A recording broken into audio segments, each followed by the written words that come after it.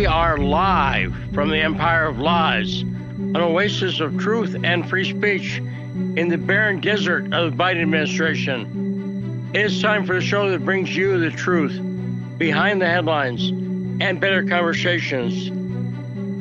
I'm Lee Stranahan, and this is The Backstory.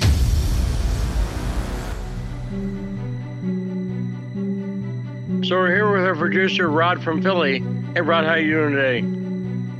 I'm doing good, Lee. How about yourself? Doing great. So we have a great show today, but I was commenting, I called you afterwards, and I talked to Jason after yesterday's show. I think yesterday's show was an exceptional show. Really good. Do you agree? Oh, no, I definitely agree, and I'm going to take that phrase or definition from Dimitri, the liberal totalitarianism that these people want, and I think that's the best way to summarize everything we've been going through. Yeah, and that's, another thought that I had was that I'd like to hear people on the right criticize the people they don't like more as liberals and less as the left, because there is a distinction there. These liberals are neoliberals, essentially neocons, and they're not necessarily along left-right lines. I think that gets confusing. I think those terms are very confused. And what is a person on the right? By the way, not that they will listen to me, but I would advise people on the left to stop referring to the right as the right, or the far right. I say, if you want to call Nazis far right, that's okay, but then don't call Trump or Roger Taylor Greene or Elon Musk a far right person. You see what I'm saying? Yeah, no, it doesn't. That term doesn't go with what you're trying to describe. So what they're trying to describe. Let's talk about today's show. We put together another great show for us, Rod. Manila Chan in the first hour, and then Daniel Lazare in the second hour. And two great guests, and we're going to have great conversations with them about the issues of the day here on The Backstory. Now, one thing, Rod, I haven't talked to you about this before. There are many ways you can pay attention to the coverage of the war. There's the political aspect, there's the economic aspect, but there's also the military aspect.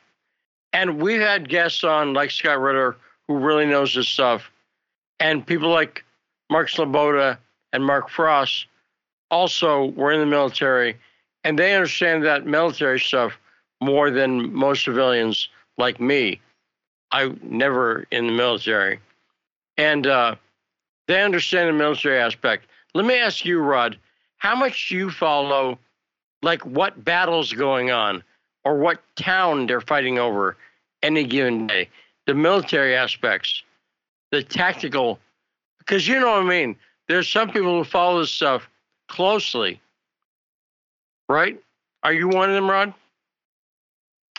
Not necessarily, but if I want specifics, then I'll hone in on specifics, because obviously, like you said, there's different battles going on in different regions, and I get it through like Telegram. I see on different channels on Telegram, you get very deep specifics of what's going on and what battles are being fought or stalemate or being won.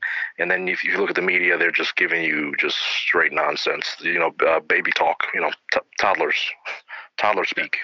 That's what, because I'm trying to figure out the big picture. I want to know, is Russia winning or losing broadly? And in light of the vote we had last night, 40-something billion. How much was it? I've seen 47, but I've seen 40. What's 7 billion between friends?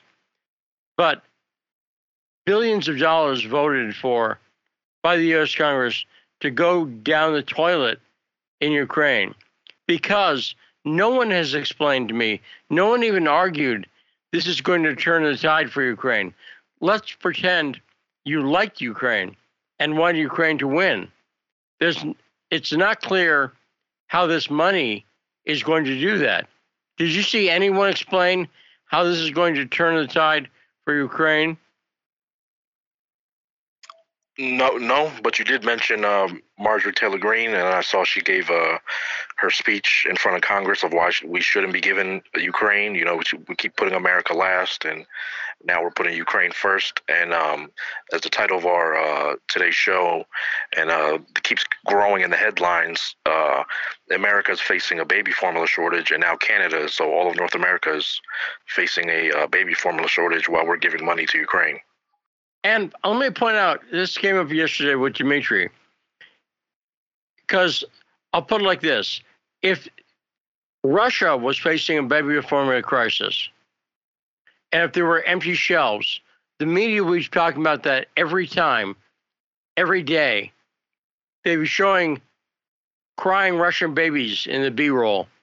Do you agree with me? They would make a big deal of that, and they would say it's an indication of the collapse of the Russian economy, and they would show empty shelves with no baby formula on them.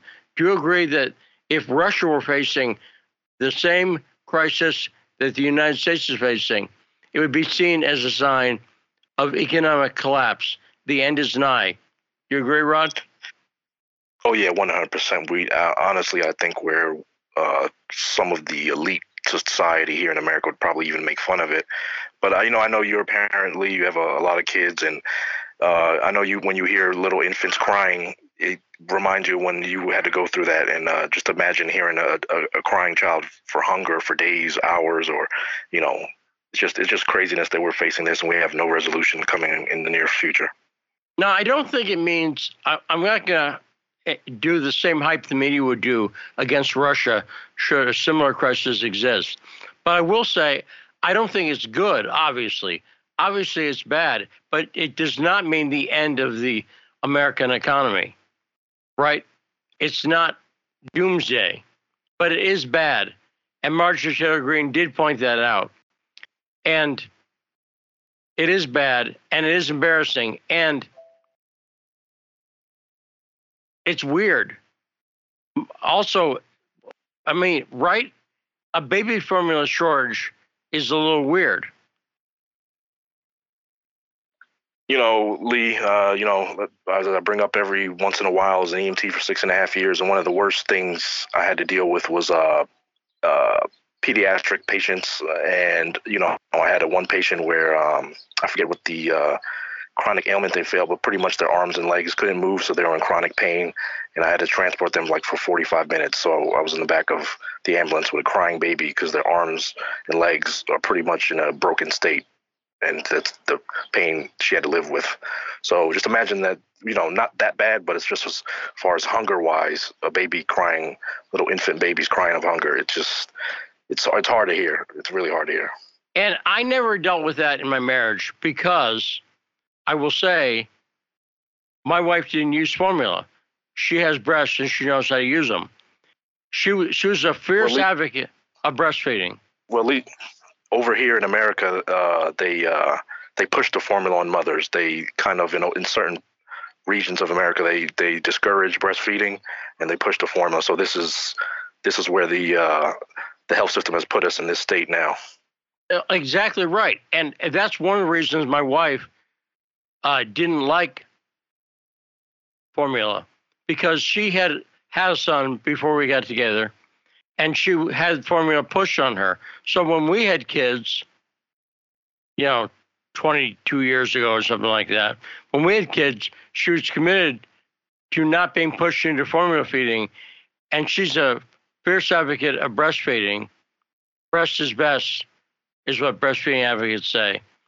And it was the same reason we were homeschoolers, 25 years ago. And for our kids, in fact, our son Jack, who's a producer at Radio Sputnik, never has been to public school, ever. He was exclusively homeschooled. And we weren't right-wing nutcases. I was a Democrat at the time, and I didn't know that I wasn't allowed to homeschool. But later, Democrats pointed out to me how bad it was They didn't like it.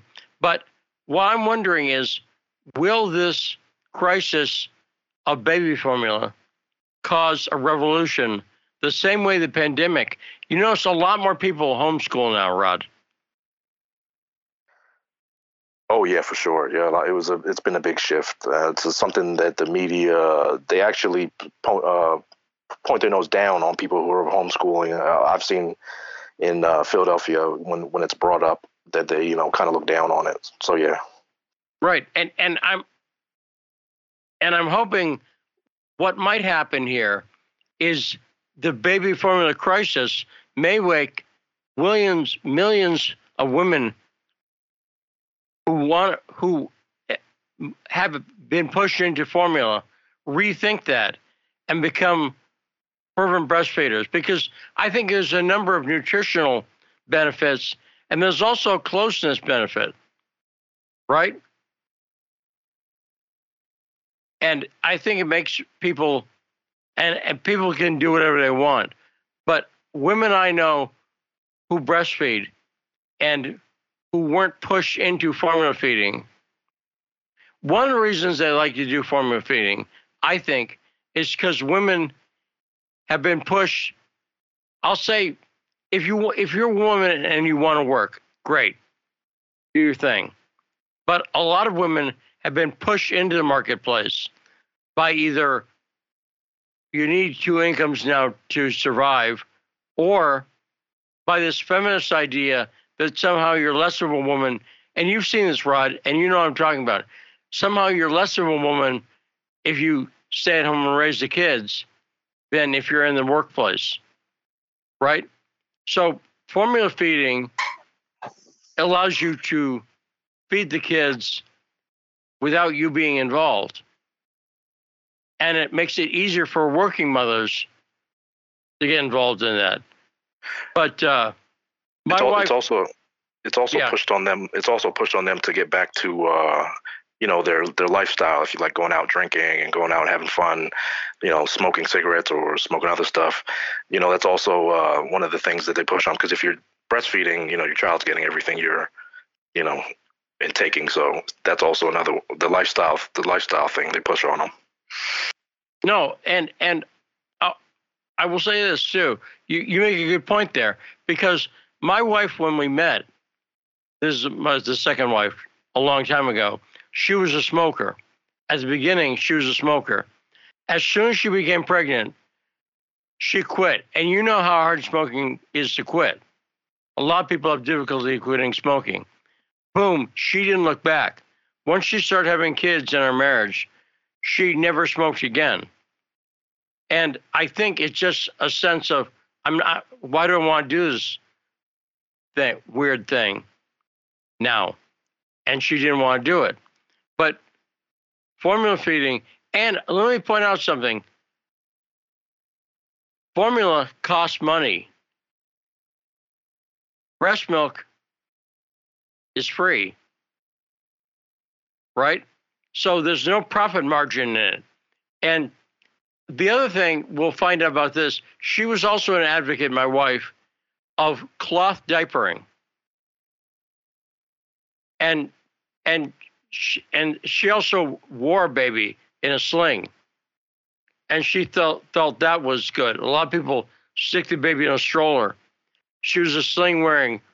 So I'm seeing a lot of things that I've been doing as a family. I wasn't really doing it. I was observing. But I'm not like Pete and Buttigieg. I did no breastfeeding on my own, Rod. But real breastfeeding and homeschooling could be making, it's a weird benefit of some of these globalist crises, making people rethink their parenting choices that weren't really their choices. They were forced down their throat by society. 202-521-1320. Let's go to Tarif. Tarif, what's on your mind? Thank you all for taking my call. First, I'd like to say free join the science. I have 3 quick comments. My first comment, today Lavrov's spokesperson for Russia said that after this special operation is completed, it would basically force the Western countries to stop what they unilateral push to get people to basically with this unipolar world, they're going to stop them from pushing a unipolar war on the rest of the world. And my second comment is more and more speculation. I'm reading articles and tweets coming out saying that it seems like Poland is getting ready to go in Western Ukraine to supply more and more weapons to the Ukrainian regime.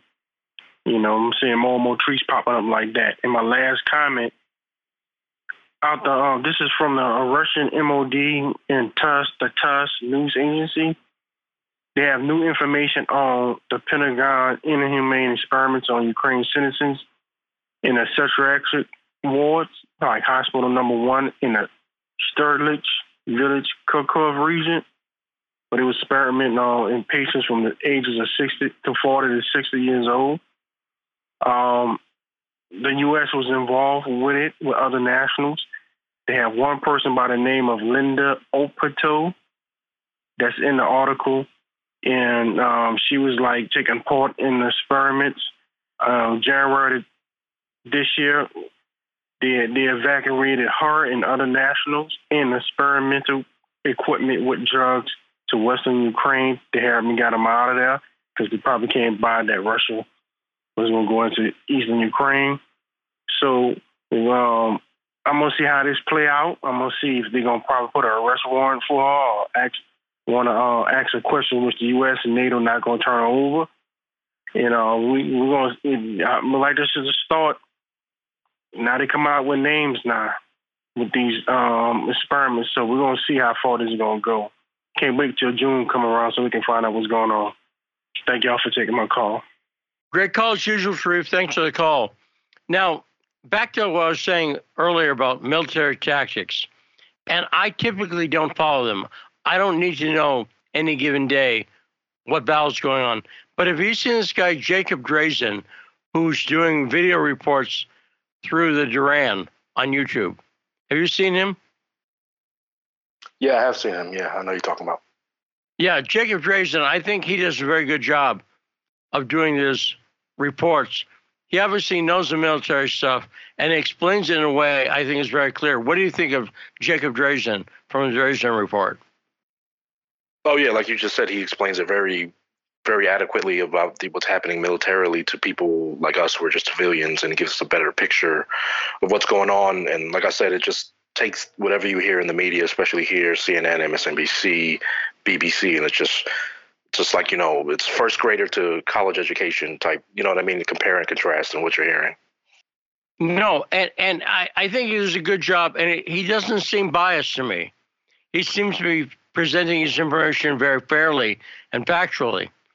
And I noticed on NPR, the lead story, and on DW, Deutsche Welle News in Germany, is that, but it's all over around the news, ABC, whoever, that Ukraine is saying they're making gains.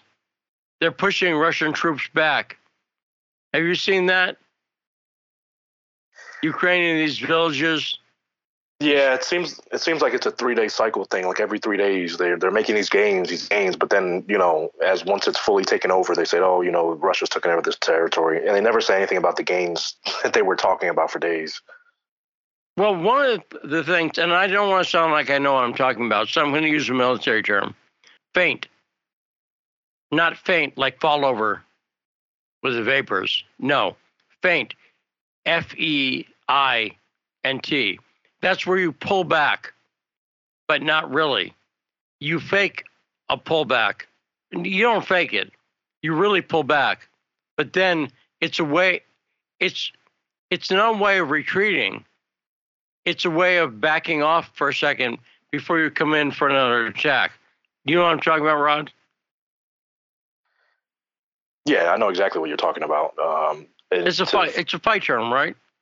Yeah, exactly. It's boxing. It's feint. It's you slip to the left, but you're really going to come back with the left hook. It makes you look like you're going to use a right punch. So yeah, it's exactly. And Russia has done that. I've noticed in the discussions of the military tactics, Russia's done this throughout the war. Russia, and it's a standard military technique. They didn't invent it, but they're using that technique a lot. So in the first part of the feint, like you say, when you slip back, the other side can say, oh, hey, they're retreating,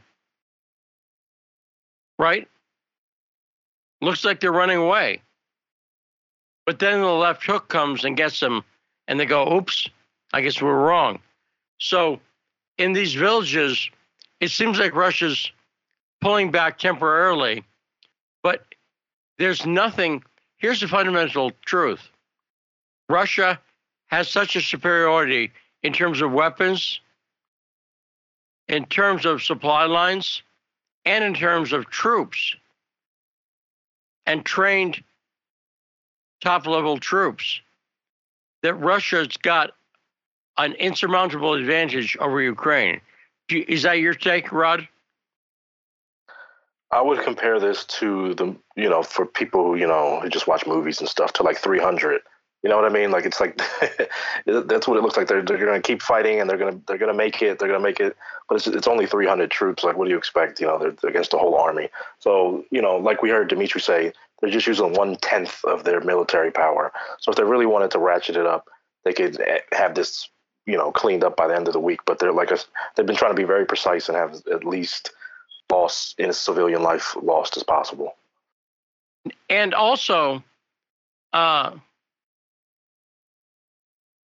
one thing that comes up here is that there is a propaganda campaign in Ukraine and the U.S. And here's why the U.S. has to engage a propaganda campaign, aside from obvious reasons. When you vote to spend billions of dollars in a country, people can't hear in the news that the country is losing and it's hopeless. Does that make sense, Rod? People want to know, well, this is going to help the country. It's going to help Ukraine. They'll take on the Ruskies. They want to think that. So they need a strong U.S. propaganda campaign to say Ukraine's got a chance. They're going to turn this thing around, even though there's no chance. And part of the propaganda, I saw it today. I heard this, and this is such a joke. We've talked to you a lot about Mariupol, and we've had guests on, reporters who've been in Mariupol. And I've talked about Patrick Lancaster's reports on YouTube from Mariupol. What I heard them say today is that the Ukrainian troops are defending a steel plant in Mariupol. No, they're not. Rod, do you think, first off, no one cares about this plant? Why would they defend it? Yeah, that's a stupid statement to say, yeah. Right, because the fact is, the Ukrainians are hiding, right? They're hiding in the catacombs because it's nuclear proof, and it's a very tough place to attack. They're hiding out. They're not defending a steel plant, right?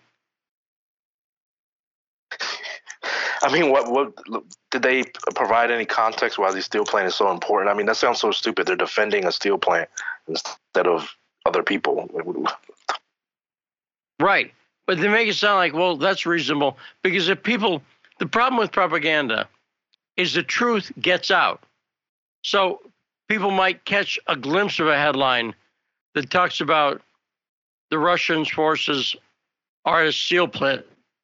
And they might think to themselves, well, why are they there? And if they don't pay attention, this explains it for people who aren't paying attention. But we're telling you the truth.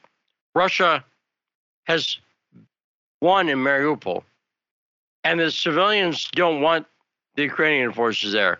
The Ukrainian forces are against the civilian population and has been using them as human shields, right? And now they're hiding out because Russia has made the troops be in this one small area. And so they're ducking. They're not defending this steel plant, which Russia has said apparently isn't going to be reopened. Mariupol is effectively Russian territory now. Right? We talked to Dmitry Babish about that yesterday. But the propaganda campaign has to go on, because if people are seeing their representatives vote to send billions of dollars to Ukraine, they don't want to hear that it's also going to have no effect. And it's going to have no effect. Do you think the $40 billion is going to do anything to help Ukraine ultimately? Absolutely not. None of the other packages of aid and money has helped them yet. So why is this $40 billion going to help them?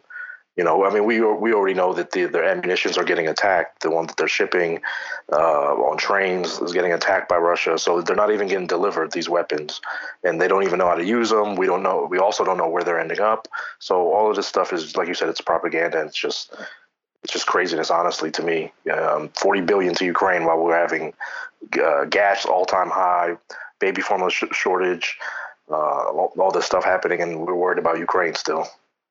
And also that vote last night, all of the voting, the Democrats, every single Democrat voted for that money, including the Squad. Did you notice that? Every single Democrat voted for that. This is a war party. The Democrats are the war party in the United States. That's not always been the case. They've been the semi-war party in some places, but the Republicans have typically been the pro-war party. 57 Republicans voted against that money. Did you see that?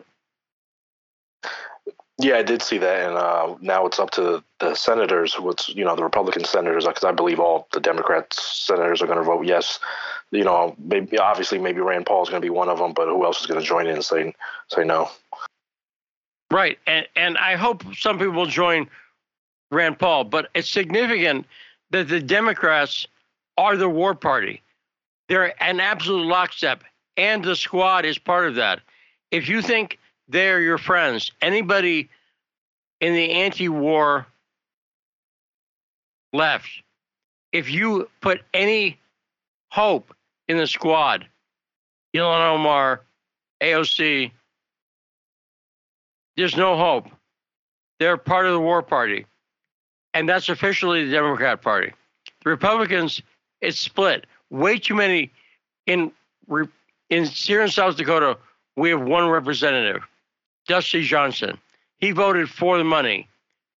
And I think people in South Dakota need to make him explain his vote. What did you think we were accomplishing? That's what the question I have. What do you think you're helping? But we'll talk to Daniel Lazare about that and about other issues related to the war and about the embarrassing coordination between the U.S. and Great Britain and their own embarrassing Foreign Minister, Liz Truss. We'll talk about that with Daniel Lazare right after the break. Manila. Oh, oops. Forgive me. See, I had it in my head. Forgive me. We'll talk to Manila Chan about the vote last night and about the abortion issue. I'm curious what Manila thinks about that. Coming up on The Backstory.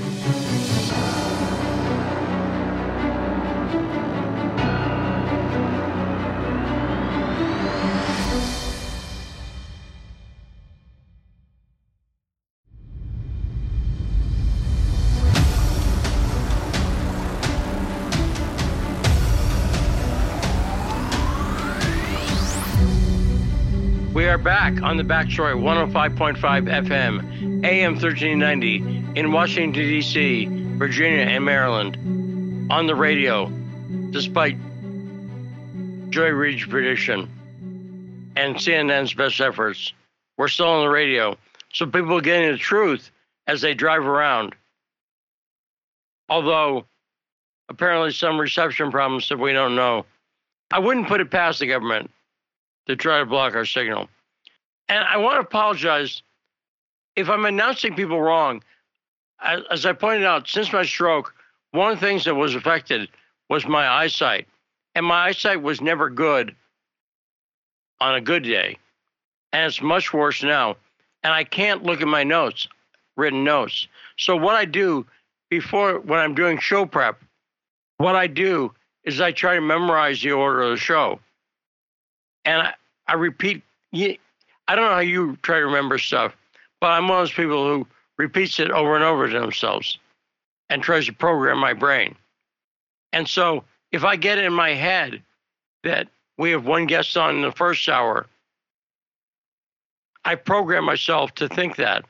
And so Daniel Lazare is coming up next hour, but this hour, we're pleased to be joined by our good friend and co-host of Fault Lines, Manila Chan. Hey, Manila, how you doing? Hey, Yali, a lot of stuff going on. I thought for a second you bumped me for Dan Lazare. No, we wouldn't do that.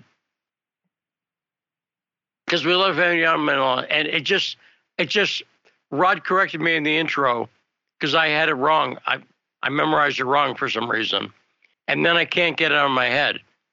I was convinced. But we're pleased to have you with us. How are you doing, Manila? Yeah, I'm adjusting to life at Sputnik. After you, this used to be your show, Fault Lines, as I recall. So it's a lot of big shoes to fill. But I'm having a good time. Well, also, I will say, and you know I'm right, it's weird coming in first thing in the morning. When you come in to do Fault Lines, and I know because I hosted it for a few years, when you come in to do Fault Lines, there's nobody in the office, correct? Totally crickets. No, but there's hardly anybody on the street. And I used to say that when some reporters, when I first hired, they were like, isn't this Russian propaganda? And I was like, there's no meeting in the morning where Putin calls in and says, hey, here's what I want you to cover. In fact, I told people, I said, come in to work with me. You know the truth, man, because you co-host the show.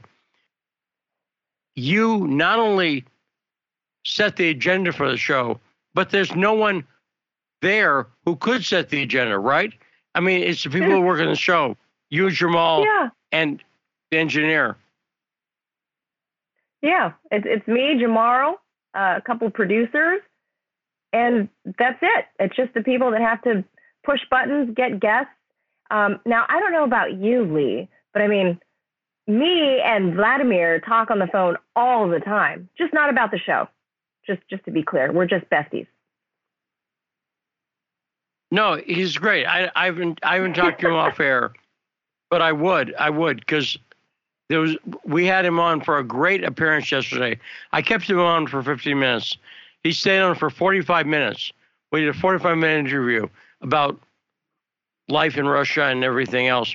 And I'll repeat the point I made because you obviously covered a variety of issues and you did in your work at RT. But I've said, I think the labels of left and right, here's how screwed up they are. I think if Vladimir Putin were an American politician, because he is pro-family and because he's encouraged people to have children in Russia, and because he has spoken out against the woke left, and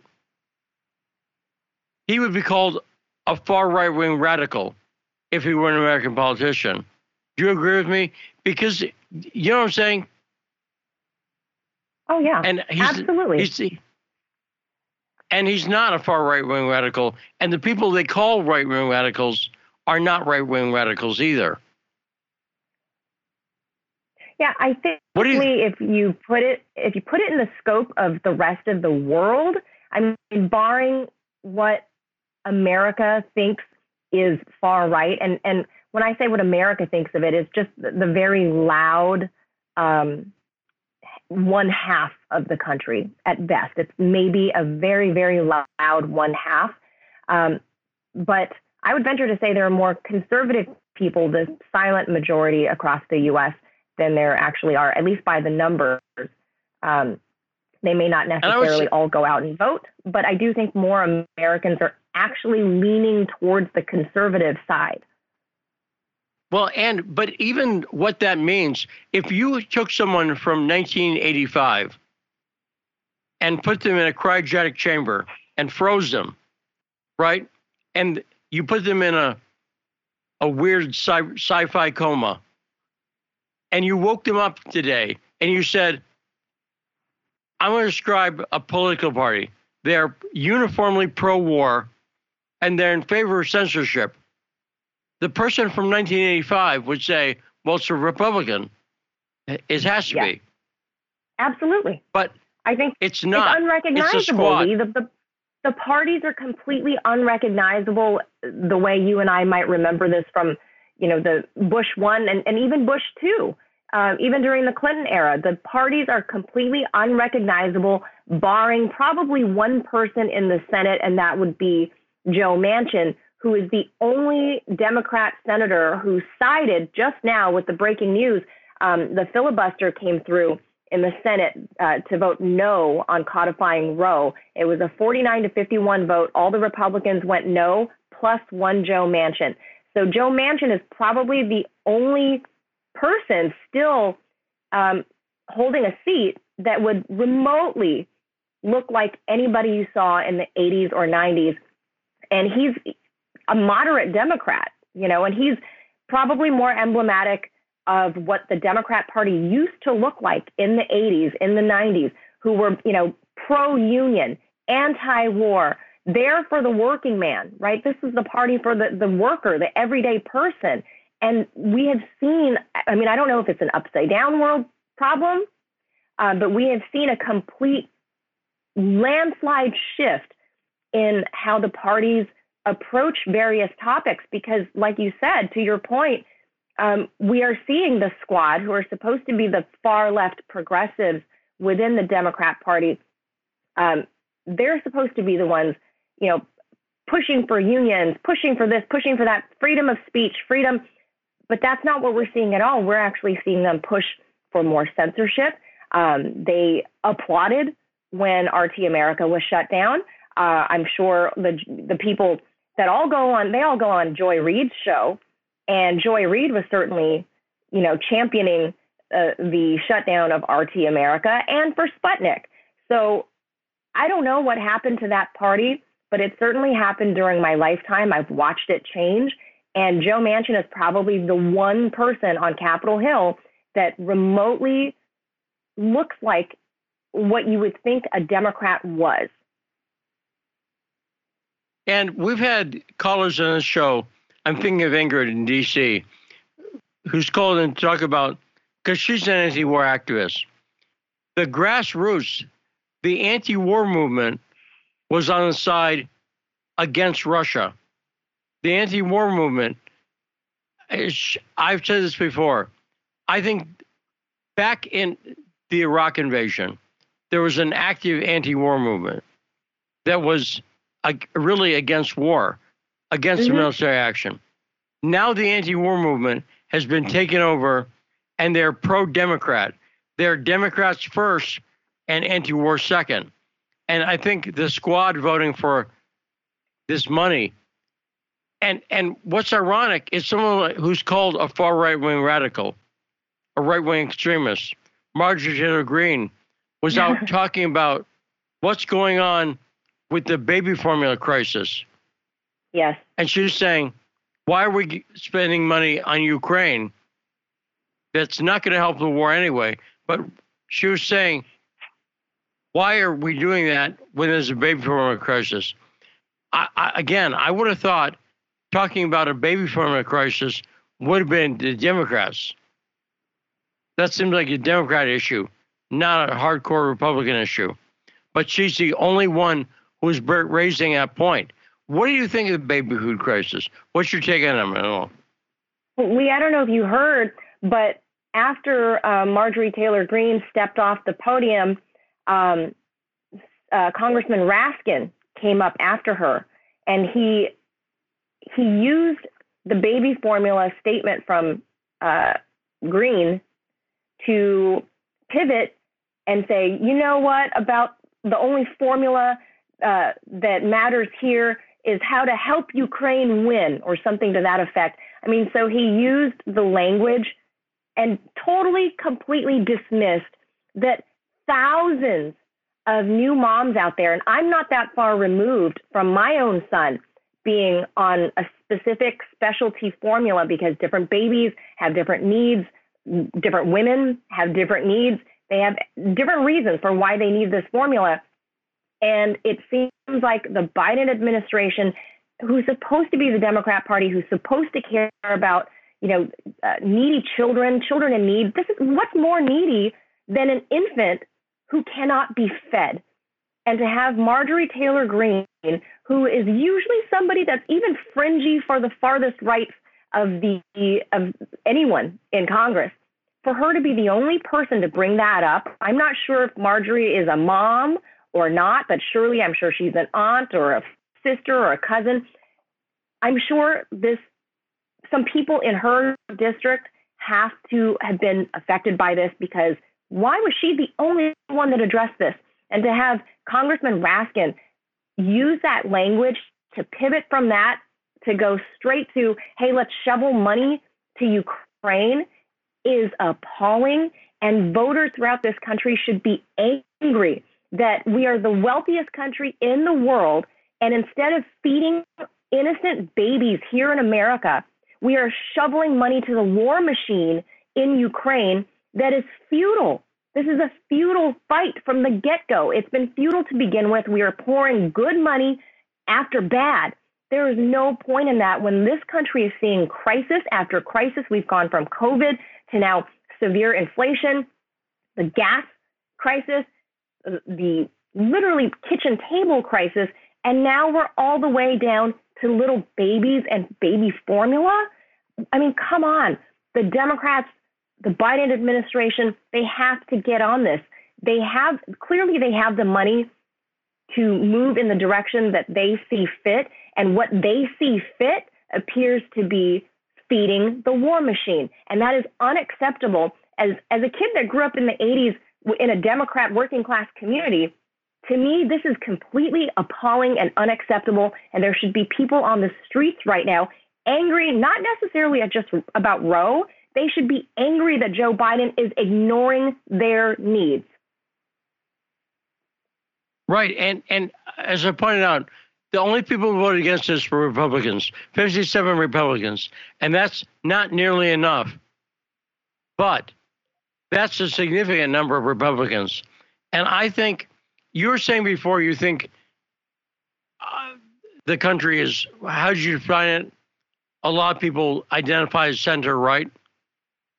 I would say so. I think most of America is slightly more conservative. They're not really into this woke culture, Lee. It's just the reason people think woke culture is the way to go is because the minority that is the woke culture is so loud and so obnoxious and so abrasive and so all over social media that they're constantly in your face. So it would appear as if the woke culture was bigger than it is. But if you go to Main Street anywhere in, the Midwest, let's say, nobody talks like that. Nobody speaks like that. That's just not the reality on the ground in Main Street USA, Anytown USA. But it's the woke left that controls the media, the woke left that controls social media. So you're inundated with that kind of language, with that kind of culture. But regular people across this country are either very, very moderate. They're most Americans, I would say, lean pro-choice. And I'm saying this as somebody that's traveled all over the country on campaign trails and just, being a reporter. Most people in the U.S. are in favor of pro-choice, but with limits. No, not all the way up to the day that the baby can be born, but most Americans are pretty pro-choice. They don't like war. They know they want their streets fixed. They know they want, better schools, books and stuff in the schools. And we don't have that. We don't have anybody that talks about regular kitchen table stuff and is anti-war. And that's where the Democrats used to fall in line, especially the Joe Manchin types. But they've either all died out or they're just not popular because the DNC moves forward people like a Cori Bush, like an AOC. So the Joe Manchins of the world are far and few between. Now, and also, you pointed out the woke culture is being promoted by the extremist elements, and it's true. But the woke stuff is promoted by two groups. Number one, the radicals, the people with 18 face piercings, and so on. That's one group. But the other group is establishment Democrats. Joe Biden is as woke as you can be. Do you agree? No, he's out there talking. No, he's asleep. Lee, he's not woke. He's asleep. But he's asleep and he's dreaming he's woke because he makes the same talking points. He brings up supporting, transgender men competing with women. He's in favor of it. So establishment Democrats have somehow allied with the most radical elements, but it's to take the radical elements and to get them to be pro-war. What do you think, Mel?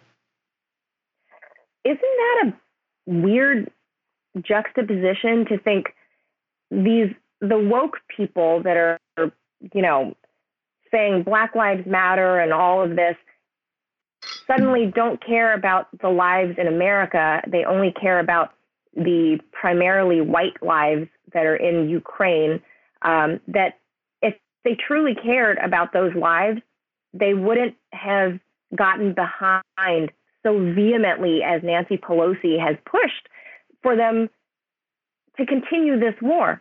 They keep supporting and kind of poking the Zelensky regime to continue this war for whatever reason. Boris Johnson was just there a couple weeks ago, before Mother's Day, before Joe Biden got there, and he delivered, I would say, a message from the West. I think he had to do Joe Biden's dirty work for him. So Bojo went there, and he said the quiet part out loud, is that, no, peace is not on the table. You're not going to have a peace negotiation. You're going to continue this war, and we're going to support you. To me, the party here, Nancy Pelosi's Democrats, their woke side, they're all of them. All of the Democrats under Nancy Pelosi, I mean, even the Republicans at this point, Lee, they're all falling in line with Nancy Pelosi and trying to continue this war instead of saying, let's talk about peace, let's find an exit ramp. Instead, we're doubling down. We're pushing to have more Ukrainian lives lost, as well as some Russian lives. But it doesn't sound like these people care about keeping people alive because they want to continue the war. Now, with this issue about abortion, it occurred to me today that a lot of the Democrat talking points on abortion, and I'll name some specific examples, but a lot of Democrat talking points were taken out by the COVID-19 crisis. For instance, it's your body, your choice, or we don't want to get between a woman and their doctor, right? Yeah. That was completely, when it came to COVID, it's no longer your choice. And it's no longer between you and your doctor. It's now a government mandate. Do you think the COVID-19 pandemic and the government response to it blunted a lot of the standard Democrat talking points on abortion, Minal? Oh, totally. I think it just goes to show that there is a different agenda, that, the my body, my choice, if that's really the case, and I've been harping about that all through COVID, is my body, my choice, whether I want to get an abortion or do I want this vaccine? That should be up to me. That should be between me and my doctor. And for me personally, abortion is not something I personally would do. I am one of those pro-choice people that's somewhere in the middle. Pro-choice not because I think it's a great idea to use that in place of contraception, but for the sheer fact that I don't believe the government should ever have a say in any person's body. The government does not belong in your body. The government does not belong in my uterus, that's for sure. So for the same reason that I would say the vaccine should be up to you, the same reason would apply for this Roe v. Wade argument, is it should be up to you. If abortion is something you want to do, I mean, women get abortions, and I say women get abortions for deeply, deeply personal reasons. And to me, if the Democrats truly, truly cared about women having a real choice, it's not about having to codify Roe. If they cared about truly having a choice, then make it a real choice for women. What about all the working women who don't have paid time off? They don't have health insurance. So if they think, okay, I get pregnant, holy crap, I don't have health insurance. It's going to cost $1 bazillion to see a doctor. I don't know, not a lot of resources where I live. And we're talking about working class women, right? They don't have paid time off. They stand to lose their job. Okay. We don't have paid maternity leave in this country. So if a woman goes without work for a month, 2 months, 3 months, because they let's say they choose to keep the child, then what happens in those 1 month, 2 months, 3 months? They don't have a paycheck. They can stand to be homeless. So oftentimes working women have to choose the horrors of having to abort, even though they don't want to, because they don't want to be homeless. So if Democrats actually cared and they were the party of the working people, they should work to get paid maternity leave at the federal level approved for women. Spend some of that money towards paid maternity leave and programs to help working women, and you will see abortion rates drop. But instead, they use Roe v. Wade as this political football, and they think this is what's going to solve it come November. But come November, when nobody can afford to put gas in their car or feed their families, they're not going to care about Roe at that point.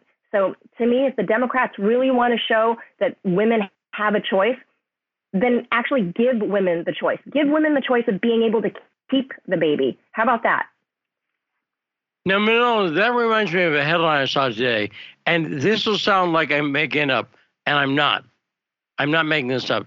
Did you see the headline about Spain? They're granting menstrual leave.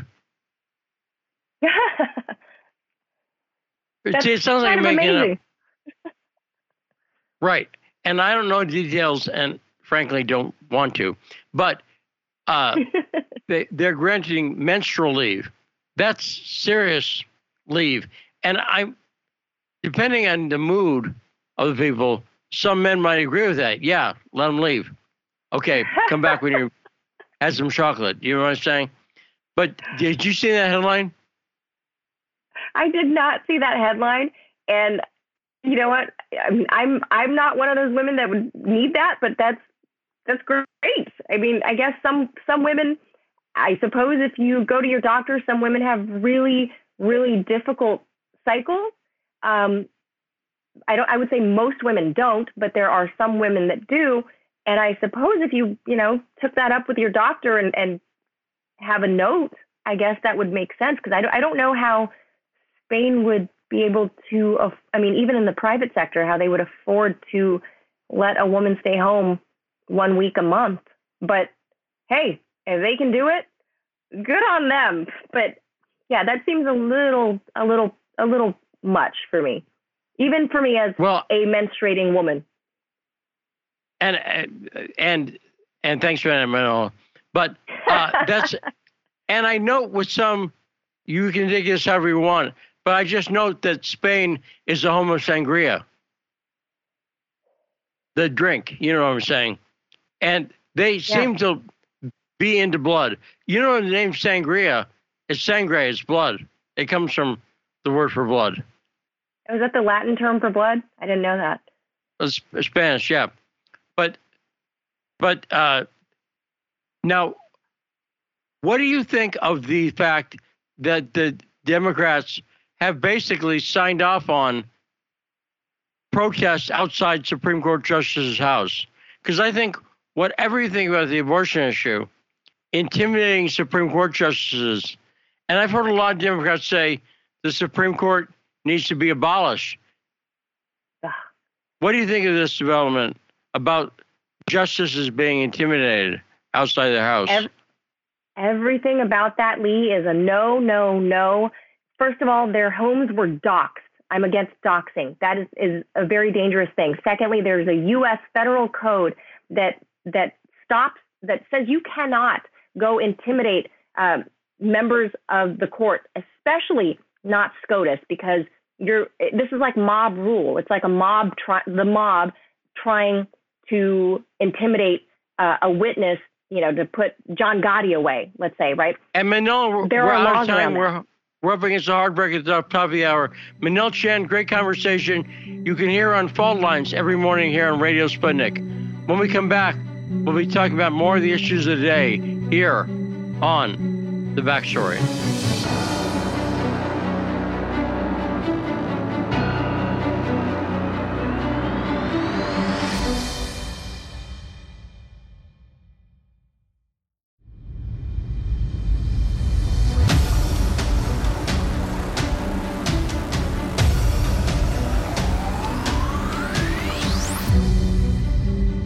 And we are live from the Empire of Lies, in an oasis of truth-telling and free speech in the air desert that is the Biden administration. I'm Lee Stranahan, and this is The Backstory.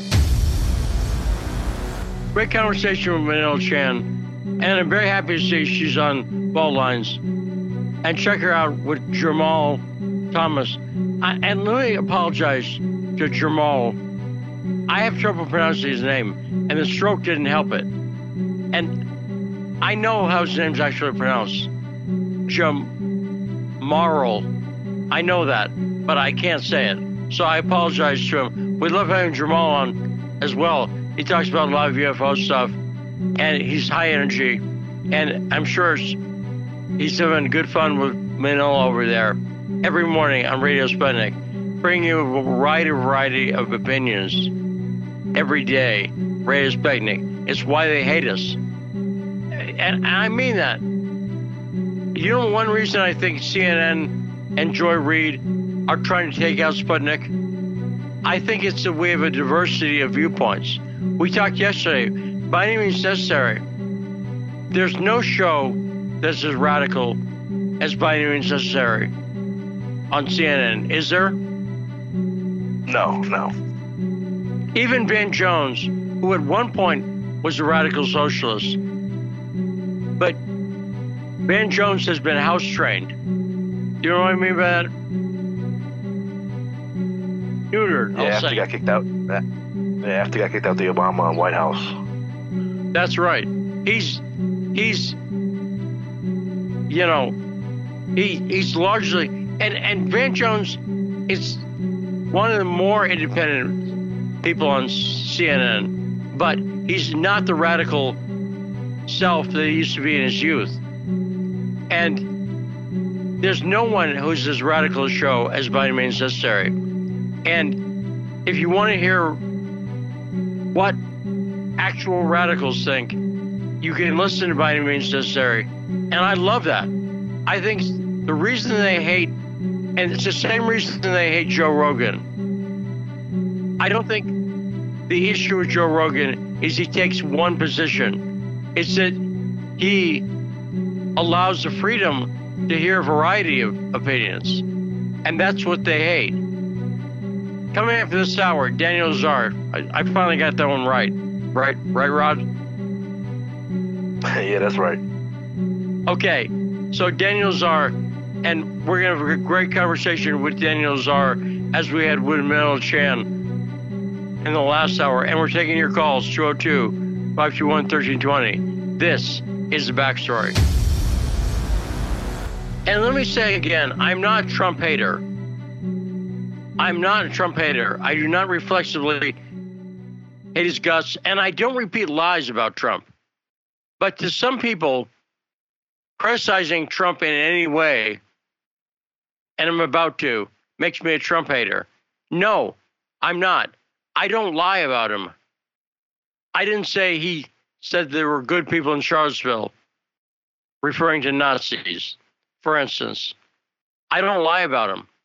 But you heard the Elon Musk news yesterday, right, Rod? Yeah, of course. Yeah, that was headlines everywhere. Yeah, Elon Musk said he would allow Trump back on Twitter. And let me say, and I've hinted at this before, Trump, his spokesman, Devin Nunes, former Congressman Devin Nunes, who's the CEO of Truth Social. Do you ever go on Truth Social, Rod? Never. Have you tried? No. So I have an account, and it doesn't seem set up well, technically. But I don't go on there. Devin Nunes came out and said, no, Donald Trump's not going on back on Twitter. Because he said, and Devin Nunes is stupid. Jason Goodman has pointed this out many times. He's not a tech person. Can you think of, imagine you were starting up rodtruth.com, right? Your own social network, the Rod Social Network. Would you go on Twitter in order to get people to go onto Rod Social? You see what I'm saying? That'd be the logical thing to do. That's where the most people are, and I want some of those people to come to my platform now. And so Elon Musk said that Trump will be, and the Elon Musk deal is not finished. And Elon Musk has made it clear. In fact, he makes it seem like it's somewhat in doubt. Have you noticed that? Yeah, no, I see that, and there's a lot of lawsuits trying to stop this acquisition as well. So it's still not 100% done deal yet. And that's weird because people were acting like it was done, but apparently it's not a done deal. But he's saying if he was in charge of Twitter, he wouldn't let Donald Trump back. And what Donald Trump should do is go back. There's nothing keeping you from being on more than one social network. And what you do is, this is Internet Marketing 101. You cross-promote. Use one platform to promote your own platform. You follow me? Twitter, if Trump is allowed back on Twitter and chooses not to go back on, he doesn't deserve the nomination. Someone who's refusing to go back, it's also kind of impolite. You know what I'm saying? Elon Musk is taking a lot of slings and arrows for his saying he's going to put Trump back on. And then for Trump to say, no, I'm not going to go back on, I think it's snotty, aside from being stupid. Do you agree, Rod? Yeah. Two things real quick. We have David from New York and Brave, and second, I kind of think that this, because I've actually seen Devin Nunes' lawyer versus Jason Goodman. I was actually in that first hearing in Virginia, and I saw it. So, and this guy was going off crazy. I wish I could have recorded it. You would have seen this. Was like, you would have said, like, this is how does this guy have a law license? But I feel like this is, I guess you could say, the deep state. Because I feel like Devin Nunes is hurting Trump. You know what I mean? He's just giving him 1,000 cuts. You know what I mean? Every time he tries to do something good, like let's say Elon Musk allowing him back on Twitter, that would be a good thing. And now we have him as like a handler saying, no, he's not coming on. What should have this should have come out of the Trump camp. This should have been a statement. I thank Elon Musk for saying he would have me back on Twitter. And I will take him up on his offer, and I hope his acquisition with Twitter for the purposes of free speech goes well. Something like that. But Trump couldn't do that. And the word I'll use is it seems ungrateful. And not that he has to be grateful, bowing and scraping. But he has to acknowledge it's not been an easy decision for Elon Musk. Have you seen how much Elon Musk is getting attacked for the decision that he would put Trump back on? 24/7 now. Right. And then for him to be so ungrateful about it, it's very much the problem with Trump. He's not pro free speech. He's pro Trump. And he always has been. And it shows he's a bad hirer. The decision to have Devin Nunes, he's unqualified and shows it with his decision. So that's what I think about that. 202-521-1320. Who's first, Command Central? David from New York. Thank you. David from New York, you're on the backstory. Say confuse me because Manila's on fault lines. But go ahead, David. Yes, I have an opinion on the Supreme Court Roe versus Wade draft decision. Here's my view. If the Supreme Court chooses to adjudicate on an issue where there's no relevant federal law or applicable constitutional basis, the adjudication would have to be based only on morality. But I'm not sure they should adjudicate based on morality. And if they do, it should be based not on the morality of 200 years ago, which is, I think, one of the things that was quoted by one of the justices, but rather on the morality of today's society. And in that case, it should be based on an overwhelming consensus of the population, not 51-49 or even 60-40, but more like 90-10. That's my comment. Well, thanks for the comment. I got to say, I think they're basing this on law. A lot of people have said, one of the groups that's been going out and protesting outside the houses. Have you heard about this group? Ruth sent me, Rod. Have you heard of that group? I haven't heard of that group, but I did see Jen Psaki was asked about it, and she said that, she was okay with it, and the White House is okay with it. And the group, do you know why they're called Ruth Sent Me? I'm guessing because of Ruth Bader Ginsburg. That's exactly right, except Ruth Bader Ginsburg said that she thought Roe, she understands the problems with it legally. It was a bad legal decision. And they're calling themselves Ruth Sent Me. Well, no. I think this is a legal decision. And a lot of people have said over the years, and a lot of people who are pro-choice have said, this is a bad legal decision. You've heard that from many people, right, Rod? Yeah, no, I've heard that throughout the years. Since I can remember that it's been it's controversial, but I've been hearing the legal aspect of it and the question of it. So yeah. And what is freaking people out is that, again, I'll say it again, the Democrats hate choice.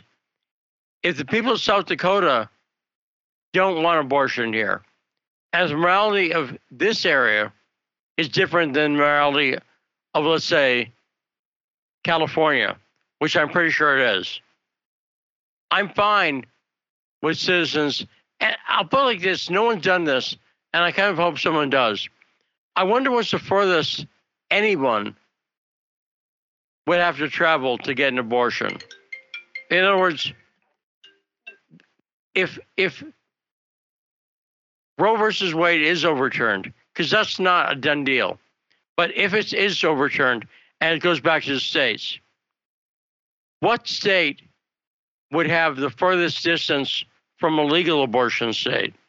Because we said New York and California, it's going to remain, abortion will remain legal there. But what's the furthest someone would have to travel? My guess is 3 states. That's my guess. Have you heard anything about that, Rod? No. I mean, by looking at the map, and just like if you're in the middle of, let's say if you're in the middle of Texas, and let's say Texas bans abortion, and the closest state to you is Oklahoma, and they ban abortion. So I'd say maybe 1. So if you're in one state that's banned, you might be close to another one. So you'd have to go 2 states over, possibly the longest you have to go. Yeah, and I don't think it's going to be too far. In other words, within the realm of possibility. But 202-521-1320. Hey, Brave, how you doing? Doing pretty good. How you doing, Lee? I'm okay. Better. I'm glad to see you're on the mend. I just wanted to agree with what Manila was saying earlier in the last hour of where a lot of Americans would appear to be in the normal world, right? Not the crazy Twitter world or Washington. I feel like the whole woke thing is a huge bit of subversion, and it's in the same sense of how we've come to allow ourselves to be controlled by the confines of, what's right, what's left, and things of that nature. But I really feel like the whole woke movement thing is a matter of subversion, and it really reveals itself in that you see so many different groups are now joining together, whereas so many groups within that whole woke atmosphere are just kind of all over the place. The hypocrisy and the contradictions are just kind of slamming up against each other because at the end of the day, I don't really believe that they believe in any of the stuff they're talking about. I think they're just following what's virtuous, what appears to be virtuous at the time, virtue signaling.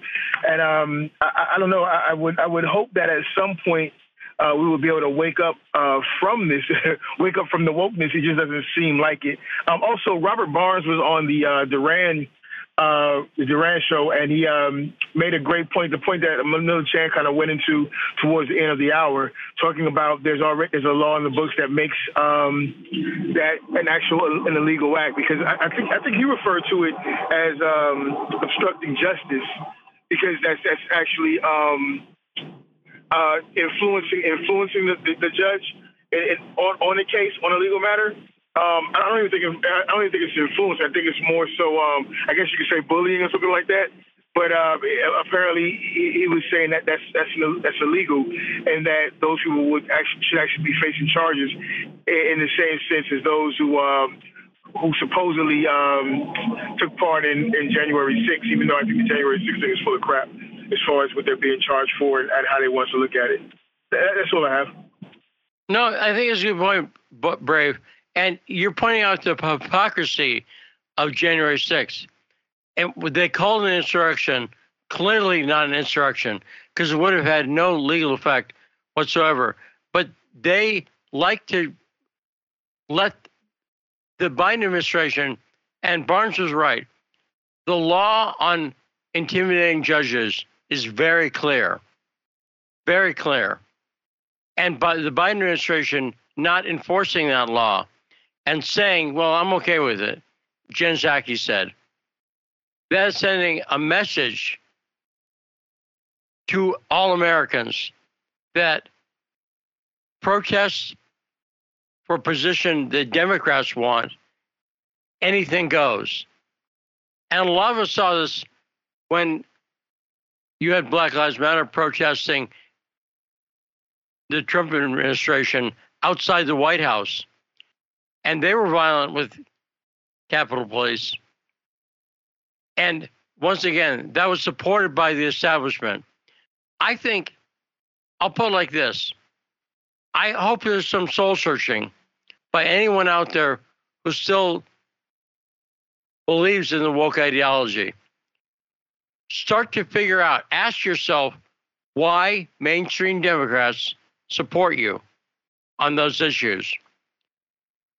And I think it's obvious. They want to get young voters. Right? Rod, do you agree with? Wait, Brave, are you still there? Yeah, I wanted to just say something right quick if I could. Yeah. I do want to clarify, while it may be illegal or while it may be frowned upon, I am all for protesting outside of the house of the judge. I'm all for protesting outside of the White House. I'm all for the January 6th stuff if it were in fact real, because I personally have, as a veteran, as a prior service member who's been in war zones and saw that my first deployment was to Kosovo, and I remember going to Kosovo and not knowing why I was there and looking around like, wow, man, this is crazy. People live like crap. This is trash, and then finding out that we were responsible for a lot of the destruction there, right? And just many things I learned after that. And then, of course, just every day, just going over all of the information that's available now that I actually know a lot more and I know how to judge these things. I have no respect or appreciation for the elites and those who we consider in power. And I have no belief that they have our best of interest in their hearts or in their minds or on their conscience, which is obviously apparent with what they're doing with all the money they're sending out to this bullcrap war in Ukraine, but not even concerned about what's going on here in the States. So I'm for all of it. I'm here for all of it. And I don't personally believe that any change will come from just voting and hoping that Trump gets back on Twitter. But I just want to make sure I clarify that, because I don't want it to come off as if I think that they're wrong for protesting. I just feel like it's subversion. I feel like they're just sucking us in and using us and using our energy to further their own agendas. Right. And did you see Anna from the Young Turks freak the F out on the show the other day? Did you see that rant? It was all around YouTube. Anna Kasparian from the Young Turks, when she was freaking out, talking about menstrual leave in Spain, she would apply for it. But did you see Anna Kasparian freaking out, Brave? Yeah, I did. The Young Turks is such a sad story. Little known secret by only me, I guess, because it doesn't matter. But I used to have like the biggest media crush on Anna Kasparian way back in the day when I loved TYT. But those guys they're trash, and she's ridiculous. She's ridiculous, and her freakouts are typically ridiculous. I think that Anna Kasparian, I think that her big issue is she didn't get the chance to chill out and go and get as large as she would like to. And it's apparent, because I remember when Tulsi Gabbard would appear on her show, or trying to appear on her show when she was running, and she had the most hate for Tulsi. I had, before anyone that I could remember having hate for Tulsi, she was throwing much hate towards her, and I could never figure out why, saying she was not a real progressive. And it's funny to have heard her say those words and now see where TYT is after claiming to be the biggest progressives. Well, Anna Kasparian, if you did not see the freakout that she had, I think the best place. Did you watch Jimmy Dore talking about the freakout? I saw a clip of it. I saw a clip of her actually doing. Someone else was making fun of it on YouTube. So Jimmy Dore was laughing his ass off during that clip. He thought it was the most hilarious thing, because she essentially is now saying what he's been saying for a few years. He's saying from the left, he doesn't trust the squad and hasn't for a while, and says that they are part of the Democratic establishment. And Jimmy Dore was laughing his butt off about Anna Kasparian freaking out. And especially the funniest part of that clip to me, if you didn't see it, see it. Because, Rod, you've seen it, right? Yeah, I've seen it. Yeah, and we have Eric from Florida on the phone. It's hilarious, right? It's come on. It's just so over the top, and like you said, Cenk he was trying to say something, but she just kept getting crazier and crazier, and he just didn't know what to say. And he kept looking to the camera. Did you notice that, Brave? Kind of like, get me out of here. Okay. He seemed to be hoping to be beamed out of there. He gave that look to the camera. Do you know what his look looked like? And this is going to be, have you ever seen, a dog? And sometimes when they're pooping on the lawn, have you ever made eye contact with a dog who's pooping on the lawn, Rod? Yeah, it's that look like, why are you looking at me? Why are you looking at me poop? Like, can you please look the other way? Right. There's something, dogs have some advanced consciousness to feel, hey, what's going on? But Cenk had a look on that. But find that clip and find it on Jimmy Dore, because Jimmy, being amused by it, was as good as the clip. He played it like 3 times, 4 times, 5 times. He couldn't get enough of it. It was like crack for Jimmy Dore. Let's go to a caller, Eric. 202-521-1320. Eric, you're on. Hi, how you doing? I wanted to expand on what Bray was talking about. the pandering, the fake politics, the woke ideology. This is all really a form of right-wing populism, okay? And so what they have done is they want to look popular, like they care about everybody, and like they look nice, but they're really just co-opting this all these movements in order to protect capitalism, and that's why it's right-wing populism. So that's all this is, and and the Democrats are the best ones at it. They are more adept than the Republicans at co-opting all of these anti-establishment movements. Well, Eric, what aren't you in favor of in capitalism? Do you oppose the market system? Do you oppose private property? I hear this is the same thing we talked about with Dimitri yesterday. You talking about they're trying to protect capitalism. Yes, because if by that you mean the market economy, even China has a market economy. Countries have seen that all the commanding heights of the economy.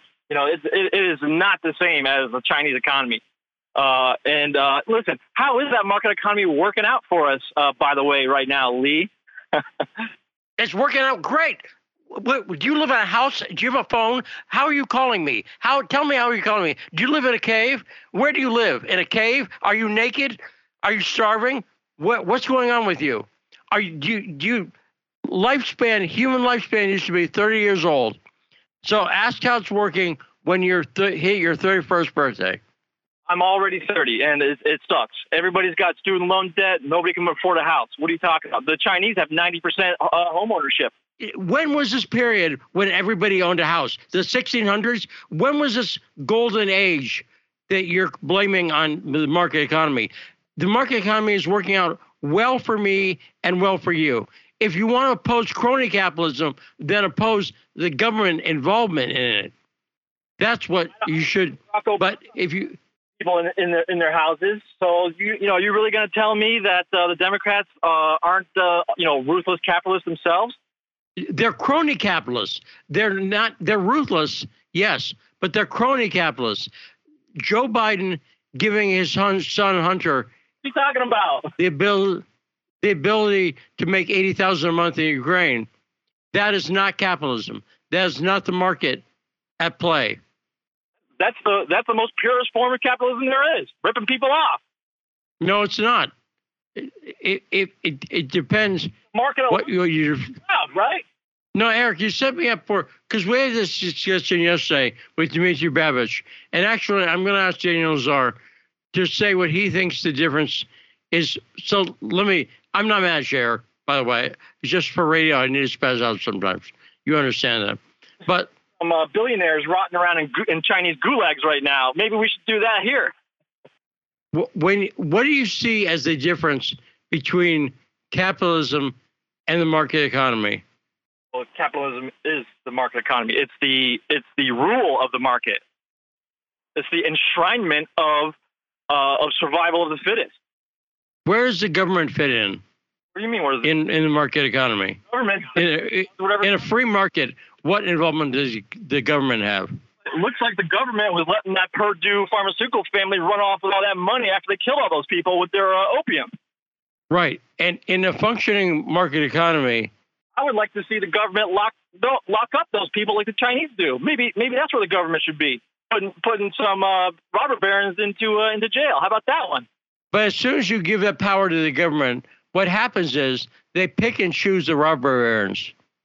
They say this guy who's our competitor, this guy's a robber baron, but this robber baron we like. Great call, Eric. Thanks for the call.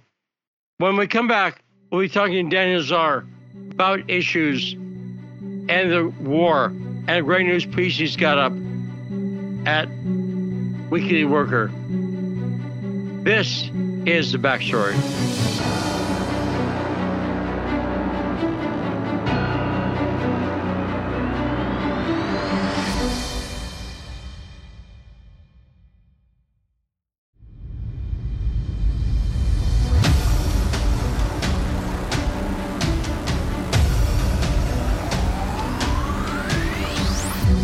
We're back in the backstory, 105.5 FM, AM 1390 in Washington, D.C., Virginia, and Maryland. Joining us now, a great friend of the show, Daniel Lazare, who's got a great new piece over Weekly Worker that we'll talk about in a little bit. But Daniel, how you doing today? I'm doing great. So we had a good discussion yesterday with Dmitry Babich, and I wanted to run this by you because you're obviously a smart guy. And so I want to get your perspective as someone who, political labels are tough because what one person might mean by a political label, another person means something different. So some people, if they describe someone as right-wing, they'd say they're a fascist. And their definition of right-wing is a fascist. But as you know, I think, many Americans who call themselves right-wing, all they mean is a Republican. And it doesn't mean they're fascists, per se. They may not like Nazis, they may hate Nazis, and they may hate crony capitalism. But political labels are tricky because often we can't agree on what basic words mean from one person to another. So Dmitry talked about this yesterday. He made a distinction between capitalism and a market economy. Daniel, do you see that distinction? And do you see that as a valid distinction? Daniel, what's your take on that? The answer is I see the distinction on a certain theoretical level. On a practical level, I don't. I mean, theoretically, there's an ideal view of how capitalism should work, and total freedom, and total freedom to invest, total freedom of contract. I mean, the playing field is totally level, et cetera, et cetera, et cetera. In reality, capitalism has never been that way. I mean, capitalism arose, I guess, classically in the 18th century with the Industrial Revolution in Britain, and there was always very heavy government involvement. And even in creating that level playing field in Victorian England, if that's the ideal time, it took massive, as a paradox is, it took massive government intervention to create a level playing field in which government would not intervene. Does that make sense to you? In other words, in order to create this zone of free investment, government had to step in, clear away all the pre-capitalist rubble, and then stand guard while the capitalists went out to play in what was now a nicely level, manicured field. Does that make sense to you? Oh, it makes some sense, but can I ask you to speak directly into the phone because we're having trouble hearing you a little bit. It's breaking up a little bit. Yeah, go on. Yeah, thanks, Daniel. But from what I know about the Victorian Edwardian period of England, I can tell you that people like the Rothschilds, big banking interests, and were still in play. And there's nothing about the way they were doing business that is a free market. That was about keeping royalty in power as the way, and that's how you got blatant racists like Cecil Rhodes. And when people talk about white supremacists, there's no question Cecil Rhodes was avowedly a white supremacist. You agree with that, Daniel? Yes, of course. And you also had India, which was a colony. The whole of India was owned by Little Britain. It made no sense at all. Vast tracts of Africa were carved up by the European powers. So even if one harkens back to this glorious period in the late 19th century, where government regulations seemed to be fairly light, it still rested on massive, imperial adventures, central banks, huge corporations, et cetera, et cetera, et cetera. So, and the Chinese Opium War is to me, that's not an example of the market. That's where England didn't like the fact that China at the time had the biggest GDP in the world. They were the most successful economy in the world. And China made tea almost exclusively. And the British liked tea.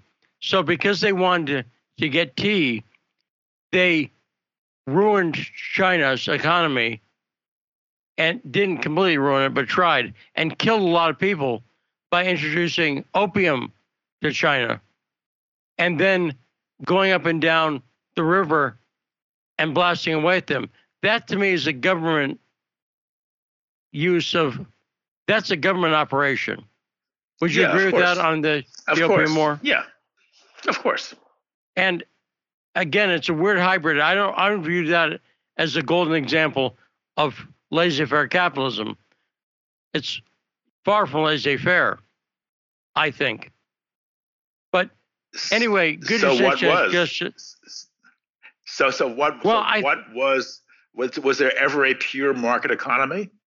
Well, I think you had closer to that in some cases in the U.S. economy. I think the British have always been basically, the royalty became out of favor because people began to question the divine right of kings. And as people became more enlightened and educated, as the populace became that, the argument that, oh, well, he's king because God says, a lot of people begin to question that. And I would say the British have always tried to keep the royals in there, but some cases using the cover of modernity. But I want to talk about the article. You have a new article up at Weekly Worker, right? Where you're talking about, speaking of the British, how there seems to be coordination between the Biden administration, Joe Biden, Lloyd Austin, and then Liz Truss. And by the way, is Liz Truss an embarrassing government official for the UK? She's pretty embarrassing, yeah. I just mean, unqualified in the same way that I would argue Nina Jankowicz is unqualified. It's not. There are qualified women. There are smart women. They didn't pick a couple of them there. So talk about what you wrote about the coordination between the Biden administration and Liz Truss and Bojo.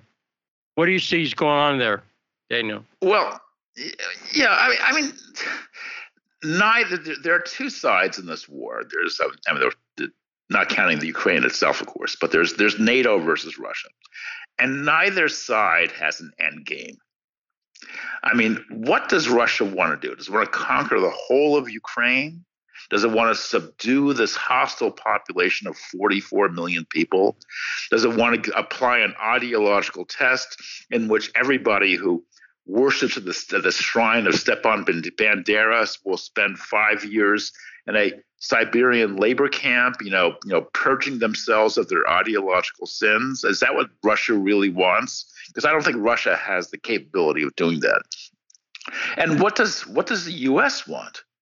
I mean, does the U.S. want to liberate Crimea and liberate the Donbass? Those people don't want to be liberated.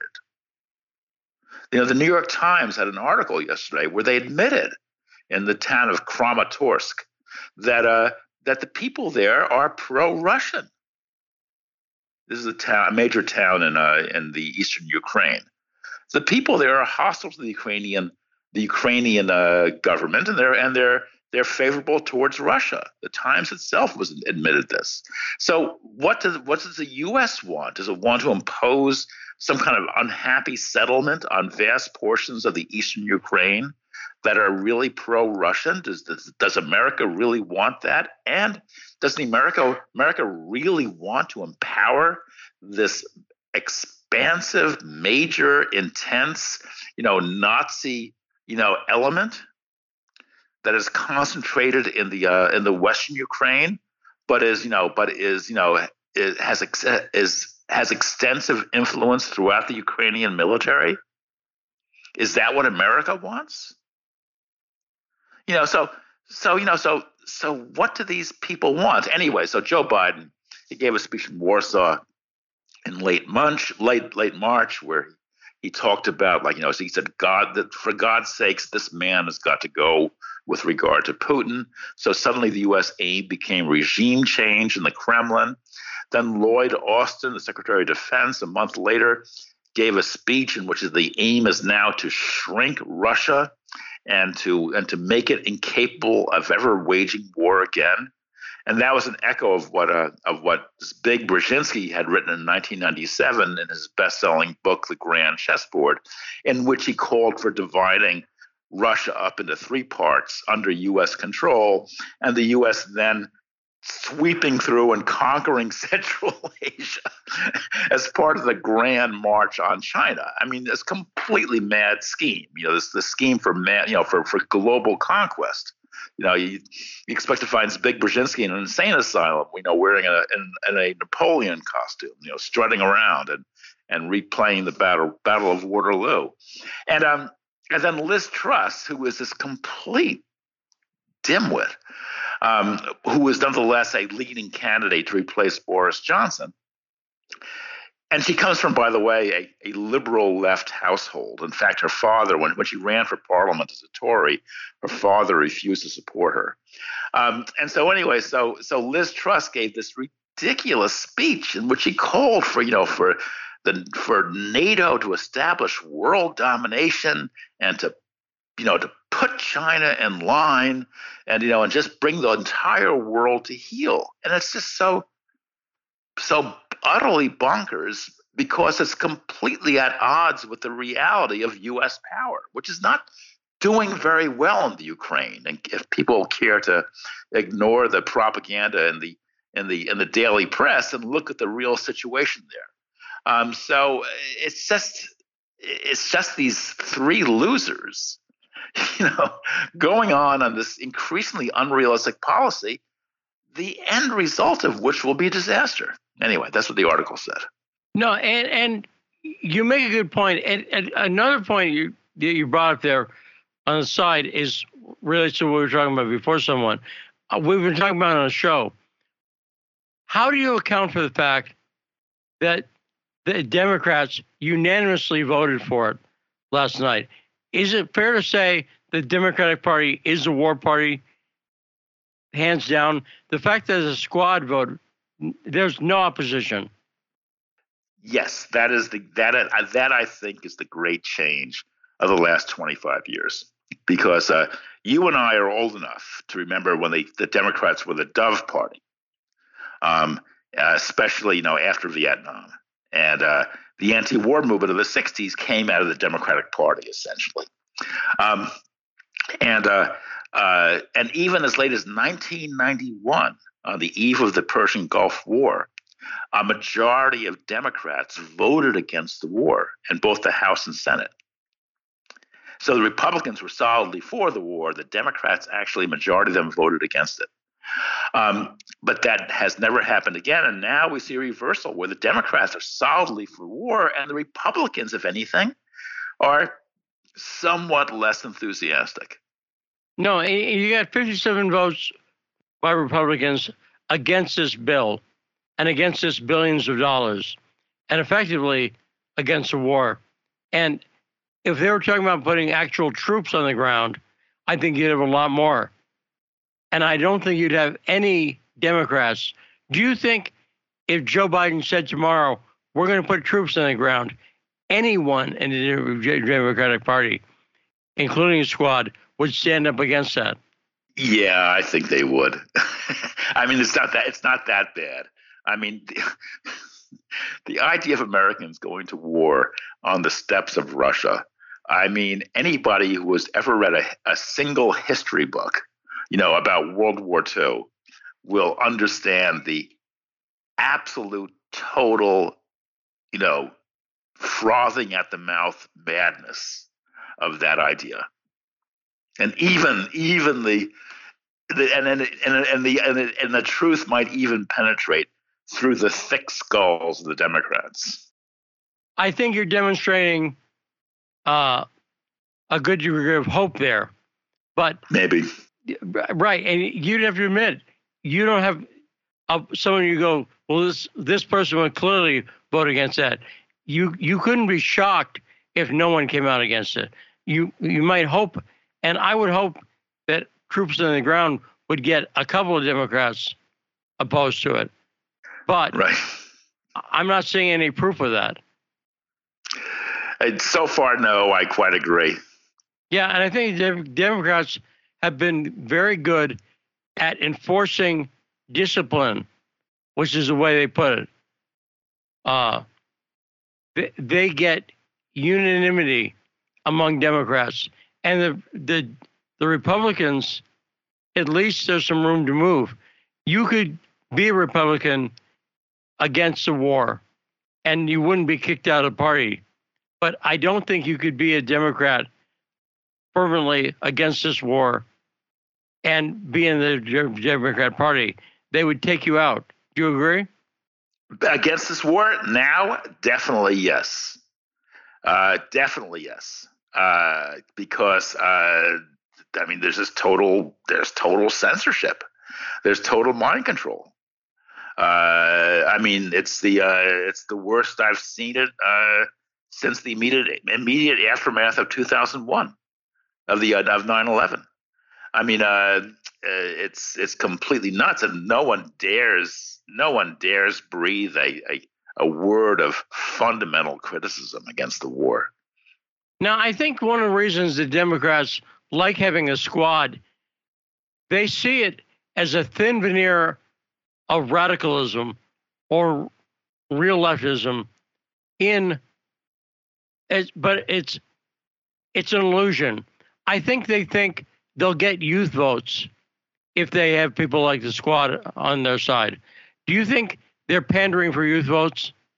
Well, I think I'd put it a little differently. I think that therefore no one on the left will oppose them as long as they have the squad on their side. And by the way, Bernie Sanders as well. He's gung ho for the war too. So all those millions of young people who marched out in support of Bernie Sanders, they have nowhere to go. Now, meanwhile, are you following the situation in the Middle East with the Al Jazeera reporter who was killed? Sure. And that's interesting because it sure seems like Israel killed an Al Jazeera reporter. Israel is backed up. They initially said, no, it was a Palestinian who killed her. But they're backed off that position. And the Biden administration is acting like they're going to look into it and get to the truth. Do you see Israel is now not denying it, basically admitting it? And what sort of positions does that put the Democrats in? The Democrats won't say a word. Except maybe one or two, in the squad might utter a peep. But when the Israelis killed this 81-year-old Palestinian American man, they roughed him up so badly that he died. And there was a few strong words were uttered in Washington, but then it was hushed up. The funny thing about Palestine, about the occupied territories, is that a lot of people there have spent time in the U.S. If you go to the West Bank, you'll constantly run across people who used to own laundromats in Bridgeport, Connecticut. And they love the United States. They just can't understand why the U.S. government is so completely and totally hostile. Right, and I think the only people you see say anything about the Palestinian issue occasionally is the people on the squad. But I would say is without any oomph behind it. In other words, they say something, but they're not actually looking for a solution that would work. That say something when the Israelis do something horrible, like kill an Al Jazeera reporter. But it's lip service. Do you agree that the squad plays lip service to Palestine, but not? Yeah, go ahead, Daniel. Yeah, I totally agree. But the problem is that there is no easy solution. You have two nations. First of all, Jews are actually a minority in Greater Israel. Believe it or not, they actually have slipped below the 50% barrier, and Greater Israel being including Gaza and the West Bank. So you have a minority that is exerting its power over the rest of the population, and that's completely untenable. I mean that how long can that go on? 10 years, 20 years? The more the Jewish portion of the population shrinks, and all the demographic indicators say it will, the more absolutely untenable that grows. But you have two peoples who are interpenetrated, as we say. They sort of occupy the same land. They hate one another, and they're at least in the part of Hamas and Israel, they're led by forces that are essentially committed to the other's destruction. So what can you do? Well, this brings up the concept of self-determination. And the Democrats sometimes pay lip service to that. But as demonstrated by Ukraine, if they believe in self-determination, they would be fine with what happened in Crimea, because the people clearly wanted to be with Russia. But what's happened? Do I remember it correctly, or was self-determination once an important principle for the Democrats at one point? Well, it was the backbone of Woodrow Wilson's plan, at Versailles. But it actually led to a horror show, because every time you had self-determination for one people, you'd have crushing oppression for the other. So Wilson created all these new states out of the Austro-Hungarian Empire and elsewhere, the Tsarist Empire as well, and they all had their dominant ethnicities, and they all had their minorities who were beaten down and oppressed, and of course, and the most oppressed minority was the Jews. And everyone else, agreed. Everyone else agreed in hating the Jews. So it was completely explosive, and it was explosive during the good times of the 20s, and then when the bad times arrived in the 30s, it turned volcanic. So each of those societies was ready to explode, and finally, beginning in 1938-39, they did explode. No, but in places. I think Putin, we talked about this yesterday with Dmitry Babich, Putin seems to believe in self-determination. For instance, I don't think he wants to have the government of Cuba in Russia, but he's not trying to stop Cuba from having a government. And same with Syria. I don't think he's in favor of he wouldn't want exactly the same government that Assad has in Russia. And he wants, I think, and same thing with Donbass and all kinds of regions. I'd say Putin is a better example. And there are obviously some problems that can come with self-determination. But do you see Putin as defending that basic idea, non-interventionism, some Republicans might call it? Oh, but he's as inconsistent as everybody else is. I mean, because no one really believes in self-determination. First of all, no one is able to define the self in self-determination. I mean, what does self-determination mean? Does Brooklyn have self-determination? Do the Orthodox Jews in Williamsburg have self-determination? Do the black people in other parts of Brooklyn have self-determination? And Russia, the Russian Federation, is composed of literally 200 ethnic groups / nations. The largest, of course, being the Russians themselves. But do all those groups have self-determination? I mean, if it's true, Russia would break up into 100 different pieces, and each one of those pieces would be at each other nation's throat. So no, it's one of those. It's an empty phrase. No one talks about it because everyone pays lip service to it, but no one really talks about it. Now, what do you think this means long term? Do you think it'll be election consequences for the Democrats becoming a party of war? I just think they are facing a wipeout in November. I mean, a 1932 wipeout, style wipeout. I mean, they've got everything against them. The economy. They've got this, this crazy, this crazy, feminist transgender radicalism, which turns off 99.8% of the country. They have the war, which is only going to grow more and more unpopular, especially as the news about the Nazis fighting on the U.S. side filters out. And then they got Biden himself. And Biden is clearly, this guy is clearly incompetent. I mean, he's like having a crazy old uncle running the country. You might be quite fond of your crazy old uncle, but you don't even want him driving a car, much less determining national policy. And do you think that's accelerated with Biden? Because I think in the last few months, it seems to be happening, the aging thing that we've all seen. I've noticed it more and more. Have you noticed that? Oh, absolutely. The change in Biden first of all, over a period of 4 or 5 years is dramatic. You can go back and look at clips from him from the just 5 years ago, and he's a different man. And I think the process is accelerating. I mean, he did have brain surgery around the year 2000 for a brain aneurysm.